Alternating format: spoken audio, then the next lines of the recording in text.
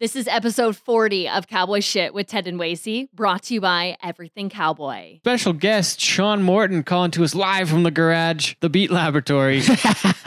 It's true. In Spruce Grove, Alberta. This is like a milestone episode then. Yeah, it's the 40th episode. 40 Episode 40, 40. I mean, there's 26 a year, so 40 is kind of made up. But Congratulations, eh? Oh, thanks. Thanks, Sean. I mean, you guys started this and you stuck with it. You've been on time with your releases week after week. You've had some awesome guests. You should be happy about it. I appreciate it, Sean. Feel proud. I feel, I don't know, it's something that we're doing. And we're doing it. It's cool, like the amount of recognition we get around. Like even at Kindersley. I was Kindersley for that. Yeah, like they're like a bunch of people like Dave and Sarah Becker. They're big podcast fans. Big pod fans. Shout out. Like Garrett Beckers. Garrett Story, you know Garrett Story? Mitch LaRock and the 454 band. Yeah, they played the dance last night and they were awesome. Fucking sweet. They killed it. Good. Anyways, so Story? You said Story? Garrett Story. Yeah, he was a big pod fan. Like nice. bunch of like it's crazy. Like people come up to like, oh, I love the podcast. Like it's sweet. Glad to hear it, Wace. Glad to hear it, One man. of a kind. Celebrities. One of a kind. And Sean's also a avid listener. I haven't missed an episode. He's an OG listener. An OG right from the beginning. And also, Sean also has been on, is this your second appearance now on the show? Second, yeah. I Second came in for a real compelling topic last time, and this episode should be no different. Well, we're going to actually expand on that topic. We might as well start off with that. Current events. Let's start with, Old Town Road, the music video. What a banger. It's relevant to this podcast because Wasey just loves that song. It's his jam. It's his favorite song. Talks about it and he lives it. So let's get into it. Let's get into it. You couldn't have said it any better. How many song of the summer by far? Wasey, how many pairs of Old Town Road Wrangler on my booty jeans do you own? Go. None. I would like to own a pair, but when's your so birthday? that's why December 14th. Oh, we can probably get it done by then. Well, I mean, you are a Wrangler endorsee, so like I already texted my guy about it. You probably know. We're gonna need a round of Old Town Road jeans for the They're boys. sold out according to Instagram comments. So man, that's the best move Wrangler could have done with that. Like embrace it and take advantage of it. I wonder if they paid for it ahead of time. Like I don't know if I wonder if that happened. There's no way because he like that so? like that guy like recorded Old Town Road like he wasn't signed like he just like made Just it like he was an Instagram like an Insta famous guy. Yeah, like a Twitter guy, and he just recorded that song and it went crazy. Yeah. It's impressive. It's interesting to see like the backlash of the hardcore Wrangler people commenting how disappointed they were, and then the other side of people that just wanted the jeans and wanted to know when they'd be available. Screw that. It'd be dumb of Wrangler to not go after it. It's like a whole new. It's a way to break in the mainstream. Sean, last time we were on, you talked about some of the stats on that song and like it. Yeah, so that's the biggest song in the world by the numbers, and it's mentioning Wrangler. And it's mentioning bull riding and boobies. To millions of people that have never heard of Wrangler. So why wouldn't Wrangler capitalize on that? They couldn't not. Smart move by Wrangler. And people, I just see the closed-mindedness of some people that they don't understand. Definitely. So, in other current events, Stanley Cup predictions. By the time this is out, we'll be into a few games into the finals. But what do you think of Waze? Blues in 6. Blues in 6. I'd like to see the Blues win too. Yeah, they're getting tough. Boston's a good team. I'm going to go 7. I'm going to say 7. Blues in 7. What do you think? Well, I better pick Boston just because you guys aren't.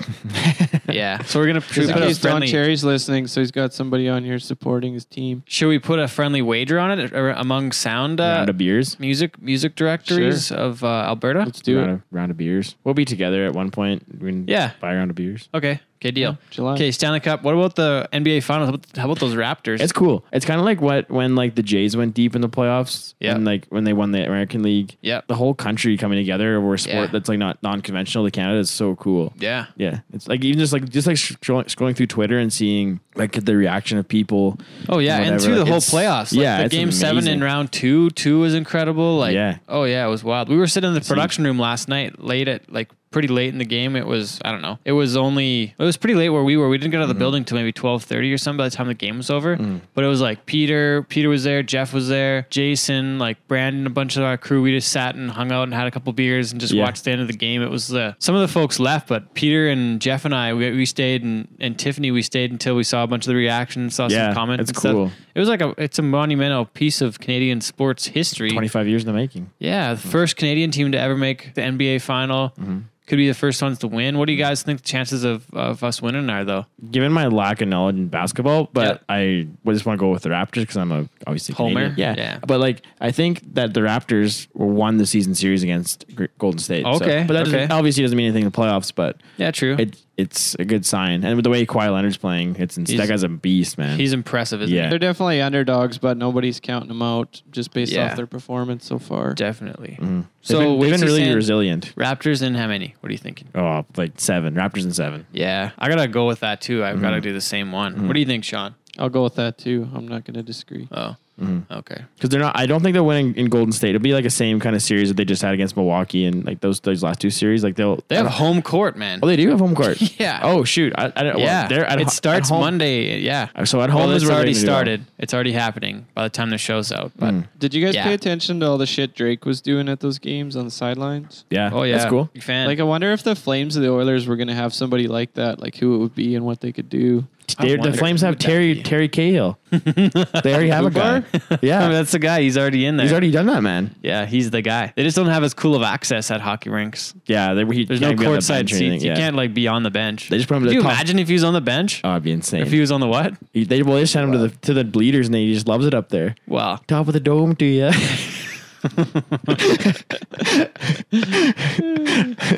Ted, how's it been flying across the country every week? Well, I'm 3 weeks into it so far, and I really thought I was going to make it to the golf course today, but I got home and just went to my bed and did not pass go, did not collect $200, went directly to sleep for 5 hours for the afternoon. What's your preferred airline? WestJet.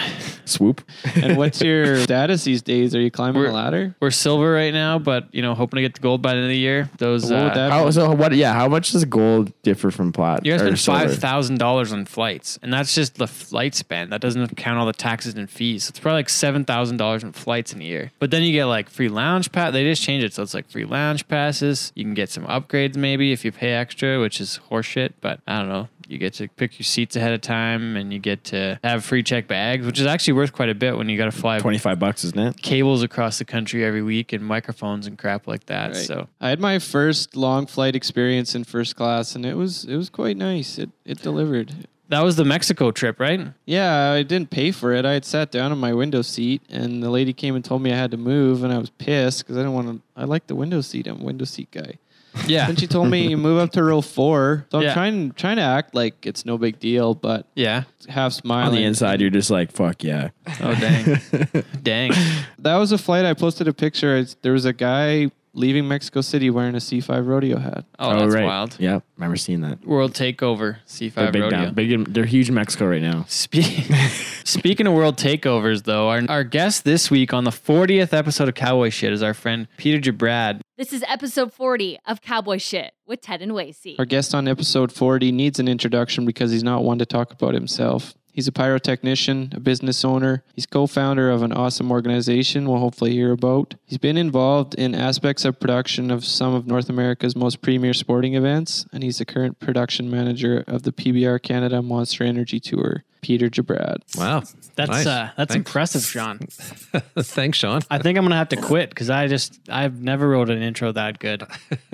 Well, did you spend your entire workday today building that? Just to drive home thinking about that. I like it. So we are at the kitchen at HQ. We've got a bottle of wine going, got some glasses of water, got the light up sign over here. And we just had a big steak, thanks to Scott Schiffner for the beef. And did a good job on that, Ted. Yeah. And we're here with our friend Peter Jabrad and Sean Morton. Yeah, it's cool to be on this episode. I've known Pete for over 10 years, and I've certainly benefited from knowing him and being mentored by him and seeing the cool stuff he's put together in different areas of production. So, yeah, it'll be neat to hear from him directly more about his career and what he's up to now. I think our first gig was CFR, wasn't it? It would have been, yeah. We got to do a lot of stuff together since then. A lot of work at Calgary Stampede, different Grey Cups in Western Canada, just, different events throughout Alberta. And I'll never forget doing the bull riding in Alex together. Well, we've got time if you guys want to get started with that one. It sounds like fun, but we can go later. Yeah, Sean and I are working in Alex, this little town, little bull riding. Yeah. Total audience of maybe 300 or 400 people. Yeah, I rode there one time. Did you really? Yeah, at the Alex Icebreaker Bullerama. So we're working on a Friday night, and Sean tells me that he's about to propose to his girlfriend. Oh, I think I have heard this story. And I'm like, well, that's pretty cool. Sean, when are you doing it? He goes, I'm doing it this weekend. I'm like, seriously? And then I find out that I'm the only person that he's told. He hasn't told a friend. He hasn't told his parents. He doesn't tell anybody. And so now I'm in the position of trying to give him advice. Sean, what was my advice? The first part of that story is fun. So the second part is, Peter being the guy he is. He asked me what my plan is, and, he just has some good advice. This is an important thing, and, think about what you're going to wear and what you're going to say and what you're going to do. And then I just happened to ask Pete, I said, what did you do when you got engaged to your wife, Melinda? So he tells me this story about how, Pete, you can correct me if this is wrong, but they went for a nice meal, but then he had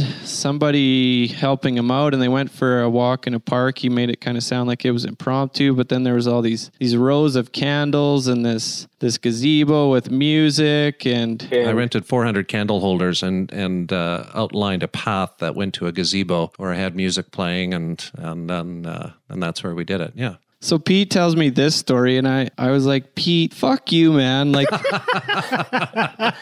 how am I ever, I was feeling pretty good about my plan, and now I just, I don't feel good about it at all. But he kind of talked me down off the ledge. He asked me what I had planned, and he said, you know what, that's you, and that'll work fine, and just go for it, and good luck. So it did turn out good in the end, but I had a few moments of doubt after hearing Pete's grandiose plan, and I should have, knowing the kind of guy he is, I really should have known that that's what he was going to say to me, because I wouldn't expect anything less. Well, I like getting both sides of that story, because I think I've heard it from your side, Pete, but I haven't heard it from Sean's side. So that was quite entertaining. But okay, Peter, we got to talk about the Unreal FX and beginning in bull riding. And Sean and I actually talked about this the other day, but we need to talk about another podcast. We got to call them out because they had a bullshit claim that they were the ones that started the fire in the dirt, but that's not the case. It's not the case. No, it's not. Yeah. So we got to go all the way back. Like, where was your first fireworks gig, pyro gig? What was the first one? And tell us kind of the story from then to now, like the saga of Pete Gerbad. Wow, it's a long story, but it really started when I was working in Edmonton. I was working at West Edmonton Mall in the marketing department. I was the marketing coordinator for the mall, actually. And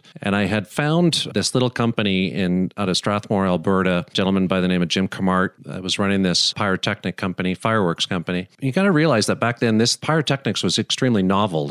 You didn't see them at events and sporting events, and there's a few places that were using it, but again, it was pretty novel. And so I'd found this guy who was doing some pretty cool stuff, and I brought him in to do a bunch of pyrotechnics with some of the different special events that we were doing at West Edmonton Mall. And over a span of a year and a half, 2 years of doing some of that stuff, Jim and I started to get to know each other, and he started telling me that he was getting courted by NBA teams and NHL teams in the States, and they wanted his services, and he didn't know how to build his company to be able to go down and capture all this interest in indoor pyrotechnics. Well, long story short, I made the move and jumped over as the general manager of Unreal FX, and we opened up the doors for Unreal USA, and we started doing work down south. I'll never forget the first gig. I was still actually working at the mall, and I knew I was going to jump ship, and I came down. God, it would have been 94, 95, maybe even 96. I came down to Calgary because the Flames were playing San Jose in the Stanley Cup playoffs. It was Game 7, and Unreal FX was hired to do a bunch of pyrotechnics. Of the pyrotechnics that we were doing, we were going to light this giant C on the ice, and this C was literally 30 feet. It was the size of the emblem that's on the ice, and this thing was built in two different parts. And I'll never forget being a part of this show because I had no idea what was going on. I literally drove down and showed up a couple hours before the event, and here I am on ice level, introduced to the Flames coming out of the Zamboni tunnel, and pyrotechnics are shooting all over the place, and I'm literally as green can be. I was on a headset, and the director called for the removal of the big C from the ice, and so I'm like, oh fuck, nobody else is doing it, so I better go do it. So I jump on the ice, and the Flames are warming up, and San Jose's warming up, and I disconnect this C, and I'm pulling half this C across the ice, and all of a sudden they start playing the national anthem, and I'm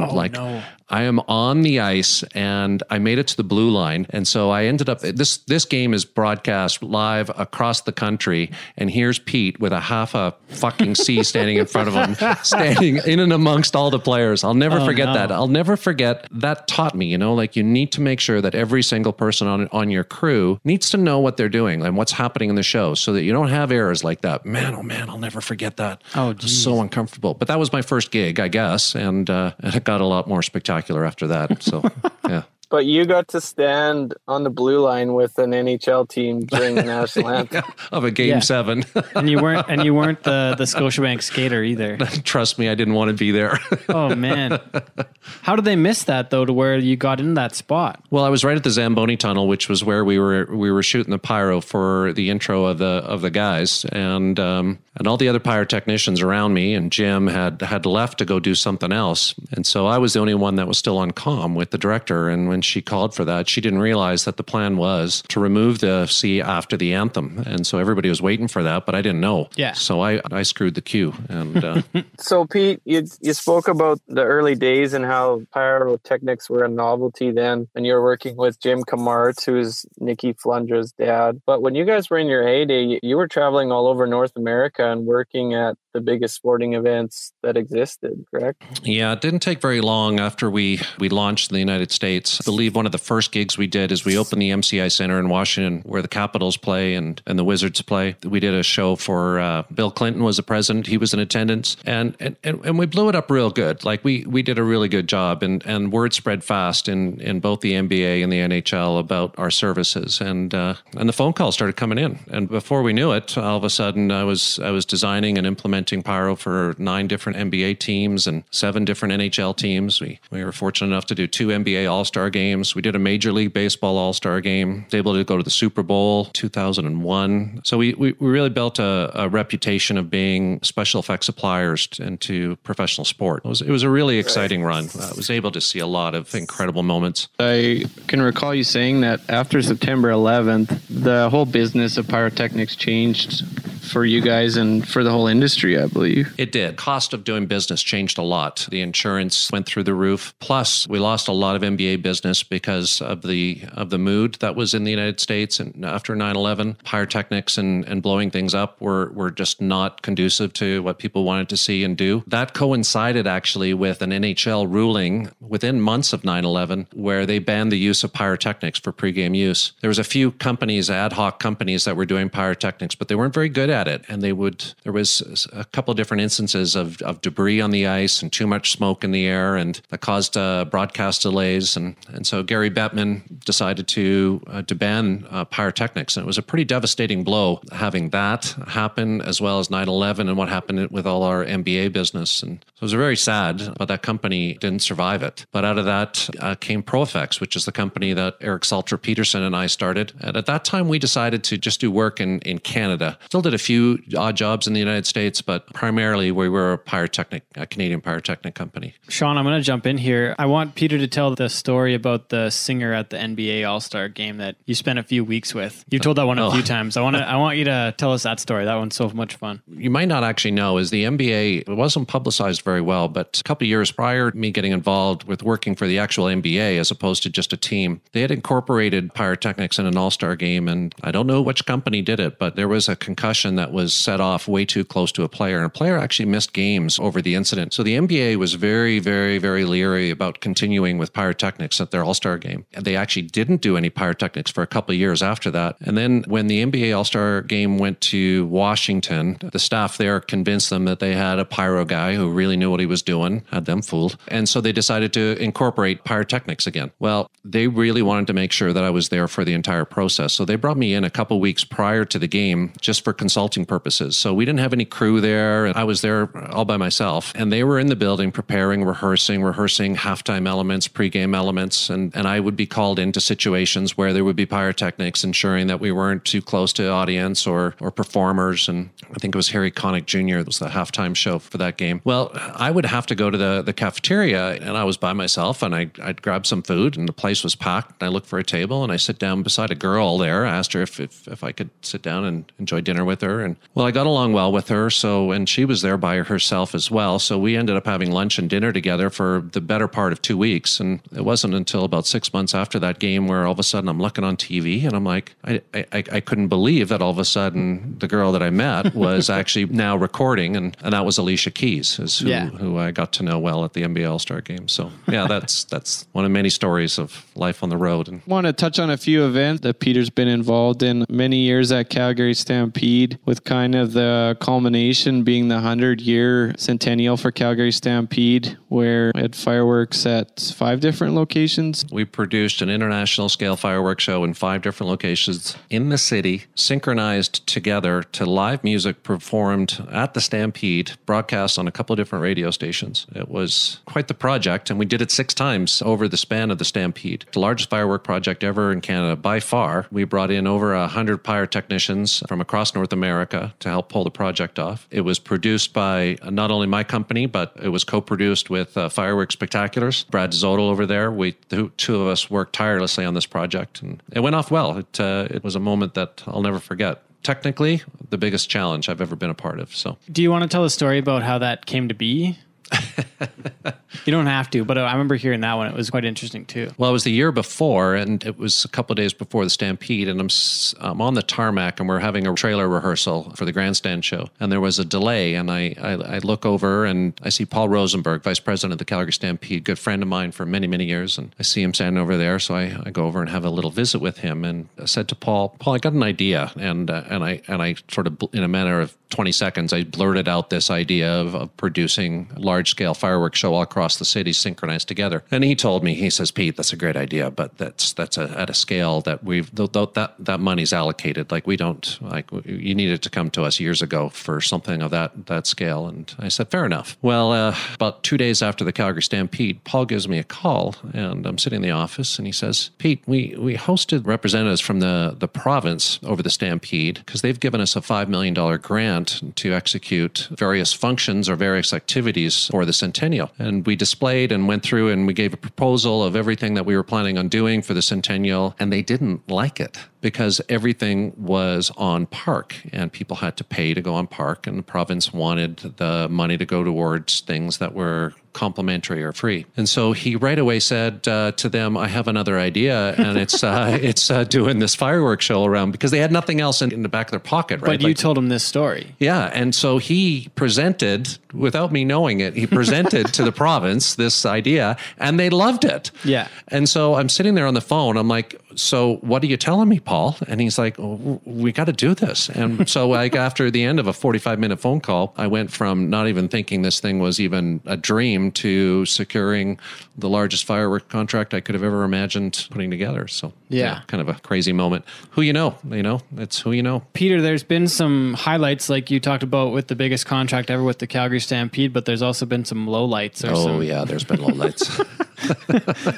The one that you've told already that I know about that I think everybody would appreciate is the one about the Anaheim Ducks. I think we should get into that one. Well, the Anaheim Mighty Ducks had when they were owned by Disney, they had a mascot called Wild Wing, and they flew him in the beginning of every lights out, duck flies, spotlights, big crowd moment. And so for their home opener, I would say this would be 1999, maybe 2000. They flew in the duck and they wanted him to jump over a wall of fire. And so they contracted us out to provide that wall of fire. Well, we rehearsed it several times without a hitch, and of course in live show things can be a little different, and the duck missed the center of the mini tramp, and one of his legs went through the sprocket, you know where the springs are on a mini tramp? Yeah.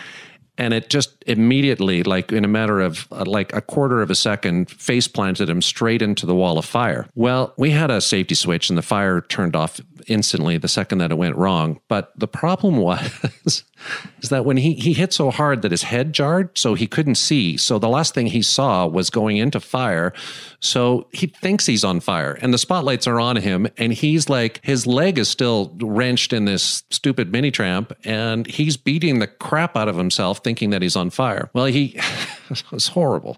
He ended up spraining his knee. He couldn't walk, so he couldn't even skate off the ice. He had to get helped off the. It was a bad moment.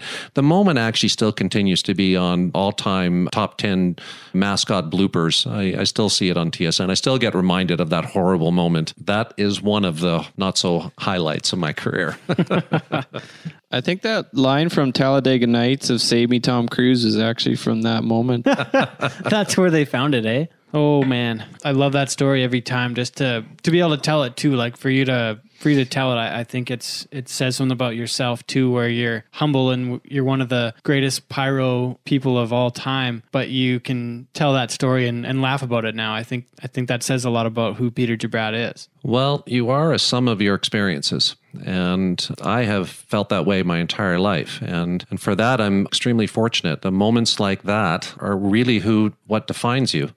What you learn from it, what you take from it as you move forward in life. And that particular moment, I have others where things didn't go that well, have helped me in the success that I've had in my life. Okay, so the Mighty Ducks, the Alicia Keys, the Super Bowl, MLB All-Star Games, the PBR, when does this come into play? Well, PBR celebrated their 25th year, so this would have been in the 90s. Jim Kamart was really the first one that was playing with some of the effects, and his relationship with Cody Snyder got us into the arena when he first started producing bull-only events, which actually started happening before the PBR. And so when the PBR formed and put together their first tour, they contacted Cody Snyder and said, "Hey, who are those guys that are lighting your arena on fire?" And that's how we got connected with the PBR. And so I designed and helped produce the pyrotechnics and special effects with Jim Kamart on the first 2 years of the PBR. And unfortunately, the costs were so high. And I was learning so much at that time, very early on in my career in the United States, and underestimating things like union costs when we would go into Madison Square Gardens and to the Fleet Center in Boston and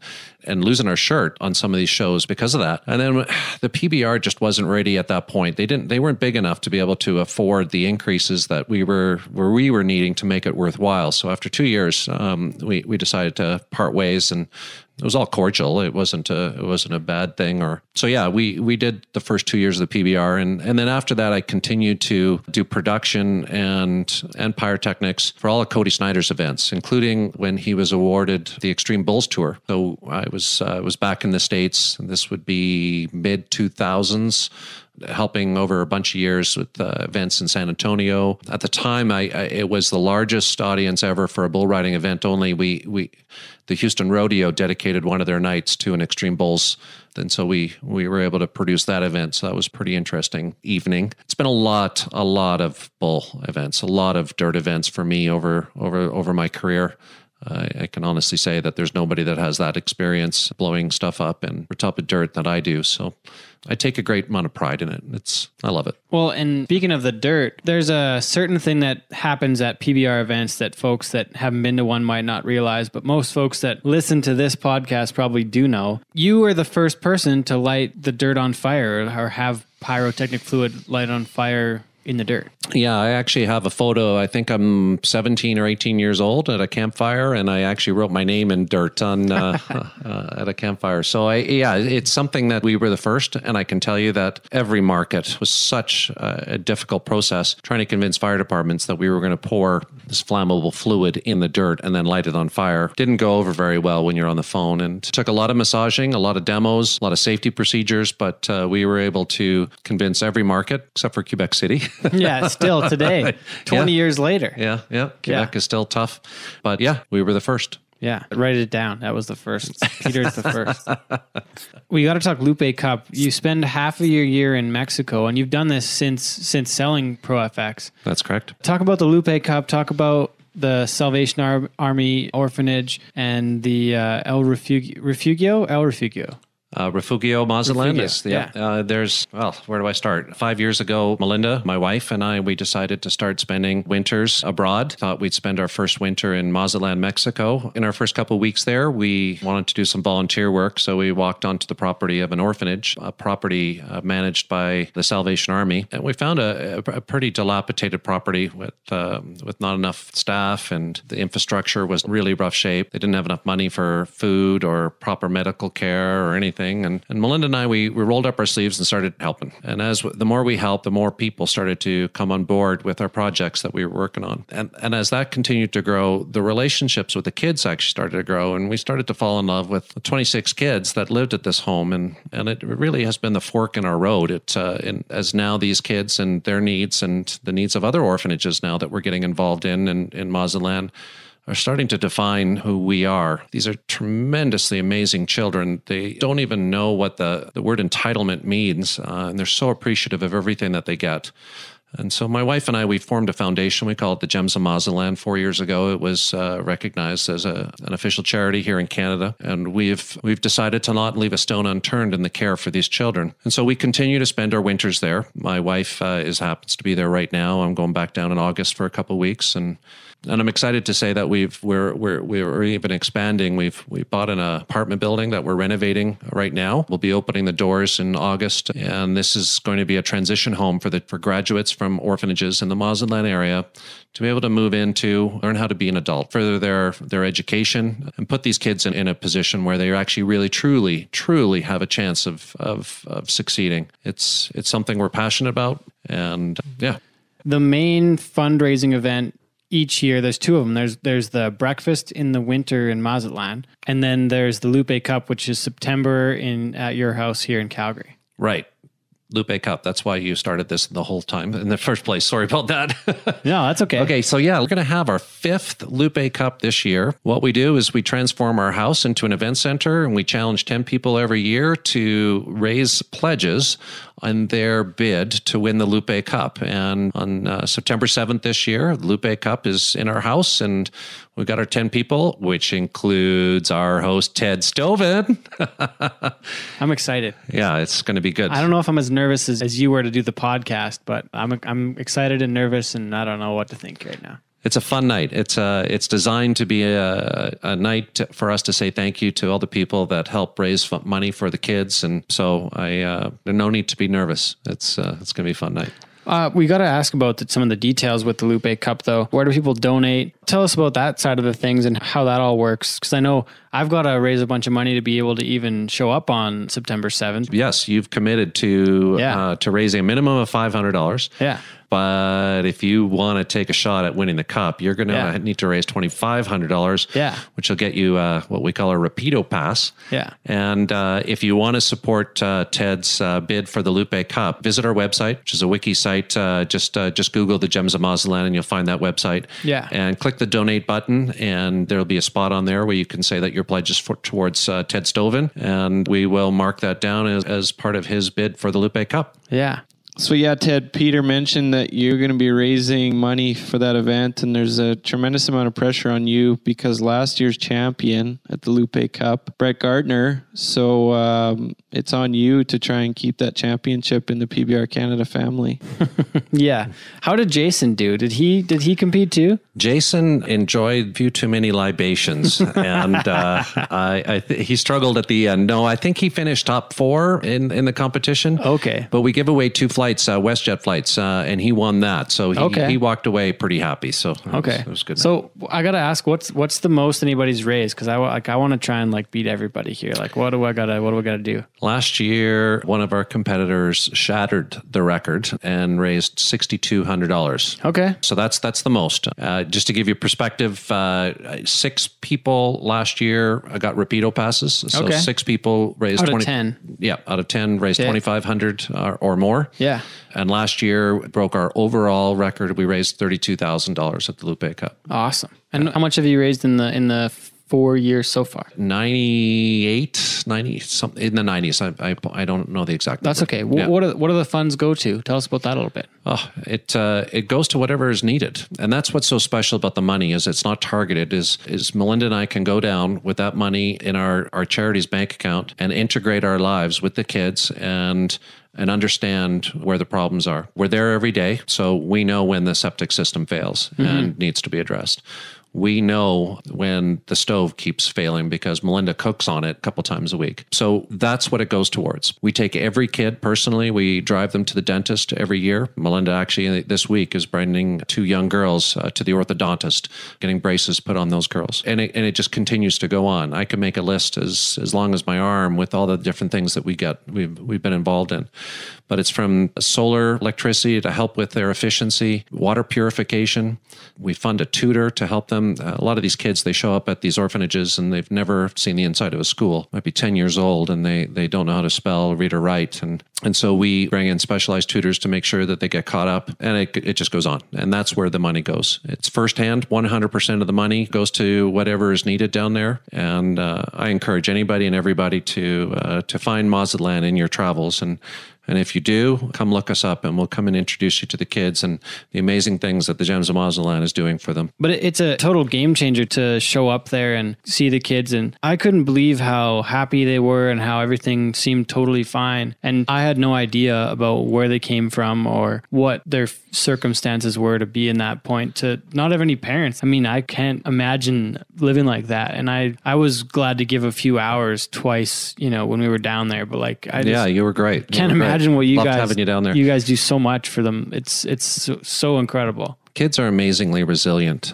You see some of this stuff on TV with kids with flies on their mouth. It's not like that at all. Like, these kids don't know any better. So just because they live in a piece of shit and they don't have proper food on the table, that doesn't change the fact that they're still kids and they still laugh and they still act like kids. And then it absolutely breaks your heart when you find out that they come from a situation of abuse or neglect, or their parents have died, or whatever situation that has led them to living in one of these homes. It's inspiring, to tell you the truth. It's inspiring to see children so appreciative and so free with their love to people like Melinda and I. It's eye-opening. And yeah. One of the people that came with us to Mazatlan last year was Casey Albert, and we met Casey through the PBR's Monster Energy Tour, which we've been part of for the last 4 seasons now. But Casey lives in New York City, and she met us down there, and you've got to know her really well in the last few years. But let's talk a little bit about the Monster Energy Tour we've been working on the past. This is our 4th season already now here in Canada. Yeah, man, I love this job. Like, I've had so many amazing opportunities in my life, but I have to say that this is my most favorite job I've ever had, working as the production manager for this tour. I really believe that we're building something special. This tour is the elite of everything in Canada when it comes to bull riding.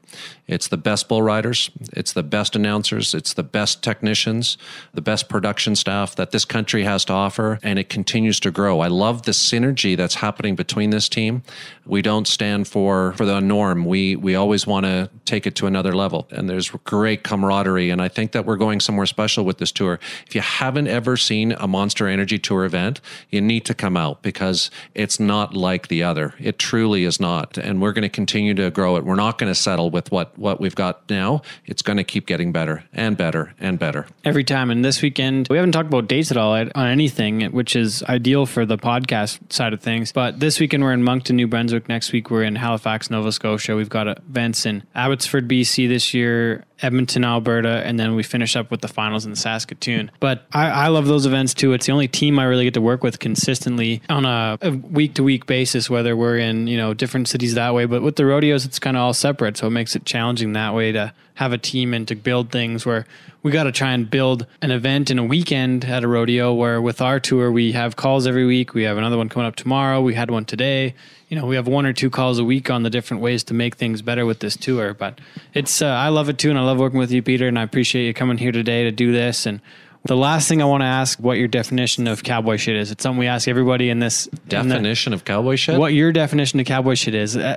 Being not somebody that competed before, but you've seen it and you've been involved with it. I'm curious what your thoughts are on that. And I guess I didn't send this to you earlier, but I'm not trying to put you on the spot, but I'm curious what your thoughts are.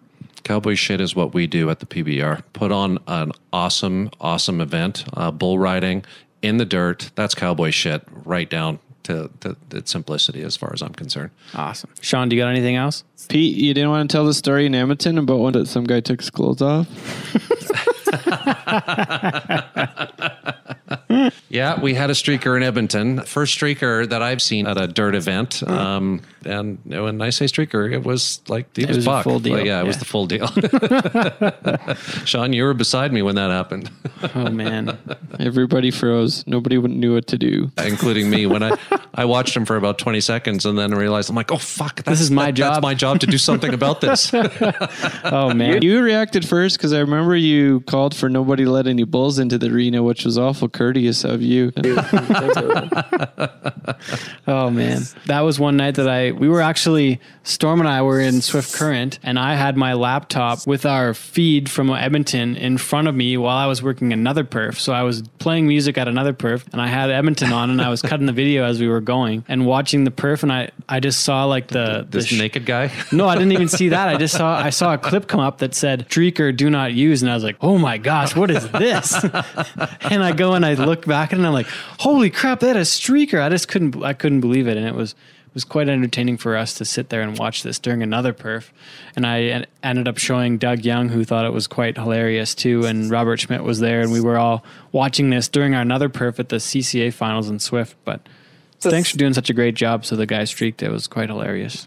Thanks again, Peter Gerbrat. I think I can honestly say that from the people I've met, you are the most interesting man in the world. You should drink Dos Equis instead of wine, because you are the definition of the most interesting man. Thanks for having me, Ted. It was fun. Awesome. Really fun. Okay. Well, thank you.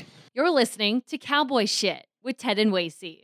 Sean, thanks for joining us today, and thanks for the help interviewing Peter there. And he's just incredible, isn't he? It was a good time. It was funny. He was kind of apprehensive about doing it, but I mean, that's just scratching the surface of the stuff that Peter's done and the kind of guy he is as well, right? Well, and we were at another event this weekend in Moncton, New Brunswick, and he had a bunch more stories. And I was like, crap, why didn't I ask about that? Crap, why didn't I ask about that? He's already committed to doing episode number 80. So nice. In like a year and a half, we'll have him back on again. But I mean, yeah, he's got so many cool stories. How about his energy when you guys are he's working? Incredible. Like the energy that he brings to an event and the excitement he brings to it, and it's wild. He pumps. Well, he's just such a fun guy to be around. Like we went to Mexico and he had all these different things we had to do, and we had a different activity every day. Like there was just stuff going on all the time. The guy just doesn't stop at all. And speaking of that, like talk about the Lupe Cup. You've heard about it a little bit too, Sean. I know people that have competed. Let's talk about that a little bit. I've donated to it every year, and his wife Melinda is so organized. The next morning after the event is over, boom, tax receipt in your email. Like she is on the ball. But Ted, what's your plan to win this? How are you going to train? What's your strategy? Is it a running race, or what kind of race is this? I hope there's no running, because I'm not much of a what is it? Much of a rock,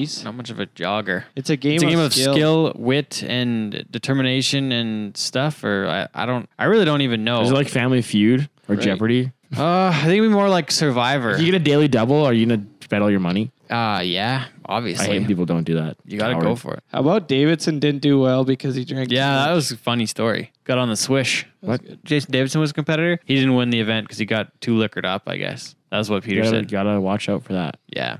So Ted, you got to start raising some money. Yeah, my minimum's $500, so we got to get through that here pretty quick. And then I want to raise a bunch of money. I think we can do a lot for the Lupe Cup, though, between the Everything Cowboy. We're going to put it on there, so you can find it there. You can search Lupe Cup or the Gems of Mazatlan on the Google or Facebook. Anywhere there's media that is social, check it out. Make sure to donate, put my name on there, help me out. Stop pointing at me. Appreciate it. Wasey. I have like $1. You have more than $1 because you just worked your first rodeo on your own. And being a sound guy is a little bit better than working for Bud Light, I've heard. That's what people are saying. Wasey's going to pull a Tyson Durfee and donate 10% of his earnings from every event. Oh. No, that's a lie. Who's telling you that? 10%? Yeah, That's 10% of beer fund. To my university degree. Oh, yeah, or to my education. Yeah. The Get Wasey Through College Foundation. Yeah. So check it out, though. Lupe Cup coming up in September. If you can donate, we sure appreciate it. Like you said, Peter, amazing guy. We want to support him. So is this a public event? Like people come watch the event? No, it's not actually. Yes. So private function. It's good to people. Sorry, you're not invited. Well, people need to know that too, though. That's true. Good call. But yeah, check it out, Lupe Cup. What else do you guys got? Okay, here's my question. Oh yeah. Okay. So this week on Shower Thoughts with Wasey. That's weird. Well, it was true. I was in the shower. You know when you're thinking about Sean in the shower? I was thinking about. I wasn't thinking like about you guys. I was thinking about this question that I came up with. It's like, hope not. So like we all rodeoed and stuff a little bit. What's the like weirdest or most terrible place you had to sleep throughout your career? Well, there's a picture of me that Peter has, I think, because he was there that morning. It was in Ottawa, and it was another one of those 6 a.m. flights out of the city, and we were up late the night before, like we always are, but there's always an early flight that we can get on, and sometimes instead of taking the one that comes back at like 4 p.m. or something, if it's direct, I'll just get on the first one and just sleep like an hour like we did this morning in Moncton. I was sleeping underneath all of the benches in the airport, and I was like, I had a few beers the night before, so I was like feeling pretty good, and I was taking videos of like the sky that night on the way in because I was just super liquored, and it looked so cool. More than a few beers. It was so bright. I was like, oh my gosh, look at that. But then, wow. Then I passed out there because we got there so early, and I just wake me up when it's time to get on the plane. So I slept under there, and it's actually pretty gross under there. There's a lot of gum and stuff, junk underneath there. They don't really vacuum too well. So that's probably mine. I mean, one time we were in Mancoda, Saskatchewan. That's the same weekend as it just happened. This past weekend, yeah. Yeah. And we slept 5 people in my Hyundai Sonata, a 4-door car. 5 people. That's impressive. Clown car. It was not fun. 5 in the Sonata? Well, yeah, but did you die? That's like one of the things that I really like about being part of the production side or the contract work side. You get a real hotel. You get to stay in a real hotel. I didn't get that privilege until I started doing good at riding bulls. Most of the time I did a lot of car sleeps, and I don't miss those days. We had I think there was 8 or 10 of us in a hotel room in Montreal one time back in 2011. It was it was Tanner, Krusty, and then it was Posy. I think Caddy was with us. Then it was like Max, Fort Miller, Tyler Thompson, Ty Elliott, and maybe, that's those 4. So yeah, it was 8 or 9 of us, and I slept on my gear bag and maybe somebody else's gear bags because there was just shit scattered everywhere in this hotel room. Yeah, I slept on the bags for it was like another 2-hour sleep or something because we had to get up and go to get a 6 a.m. flight to make Hand Hills that afternoon. But I slept on the gear bags between the beds. I think Ty slept on the freaking Posy slept on the windowsill, and we were in the Fairmont in Montreal, nice hotel. It was really nice. Yeah. What do you got, Sean? One time, Miles Pennington, Ty Prescott, and somebody else came pick me up in the middle of the night from home. They were up north, and we were driving to Castor for slack steer riding. 4 of us in a single cab truck, and when we got there, they were all zonked out, but I didn't. I didn't have enough room, so I jumped in the back of the truck to try sleep on my rigging bag. But it couldn't have been more than the truck 12 box. degrees. The truck box. Yeah, the backpack. Unsheltered, out in the elements. Oh, wow. Just roughing it. Dang. There's one year I was traveling with Jared Oversby, a couple Aussies and that Irish guy living with us, Ian. Yeah. So we did Meadow Lake, Brooks, Rocky Mountain House, and Lee Park that weekend. So we started out Meadow Lake on Thursday. We left Wednesday, Ian and I. We drove halfway. And you guys had to frig around and go all the way around countryside and then get back to Lee Park Sunday. Let me tell you this. Let me tell the story. Oh, I know the story. Well, it's funny. The listeners don't know the story. Yeah, tell us the story. Yeah. So there's 4 of us traveling in these guys' van. They're here for the summer. They're this shitty. They're living in the van. They bought it for $2,000. So and it has a bed that built in the back and whatever. Yep. So the first night we're in Meadow Lake, we have to be in Brooks the next morning for 8 a.m. slack. Poof, that's a ways. Yeah. So we drive to. No time. You go all the way through. Yeah. We pull into Brooks at 6:30 a.m. And so only 3 people could fit in the bed. Yeah. And I was the youngest. There's 4 of you. Yeah. And I was the youngest. Rookie yeah, the rookie. bitch. Yeah, I was rookie bitch. So I had to sleep in the front seat of this van. I couldn't recline the seat because the bed was right behind it. So I had to sleep upright. This went on for 4 nights. Oh, F that. I didn't sleep in a real bed till I got home Monday night. Because we ended up staying in Rocky Mountain House on Sunday because those guys won the wild ride and won $2,000. That was Lee Park you stayed in. Yes, you didn't stay in Rocky. Yes, I meant. Yeah. We stayed in Rocky too. That was when I got so drunk they had to carry me into the beer gardens. I wasn't going to sleep any other way because I had to sleep sitting up for 4 days. Oh, gosh.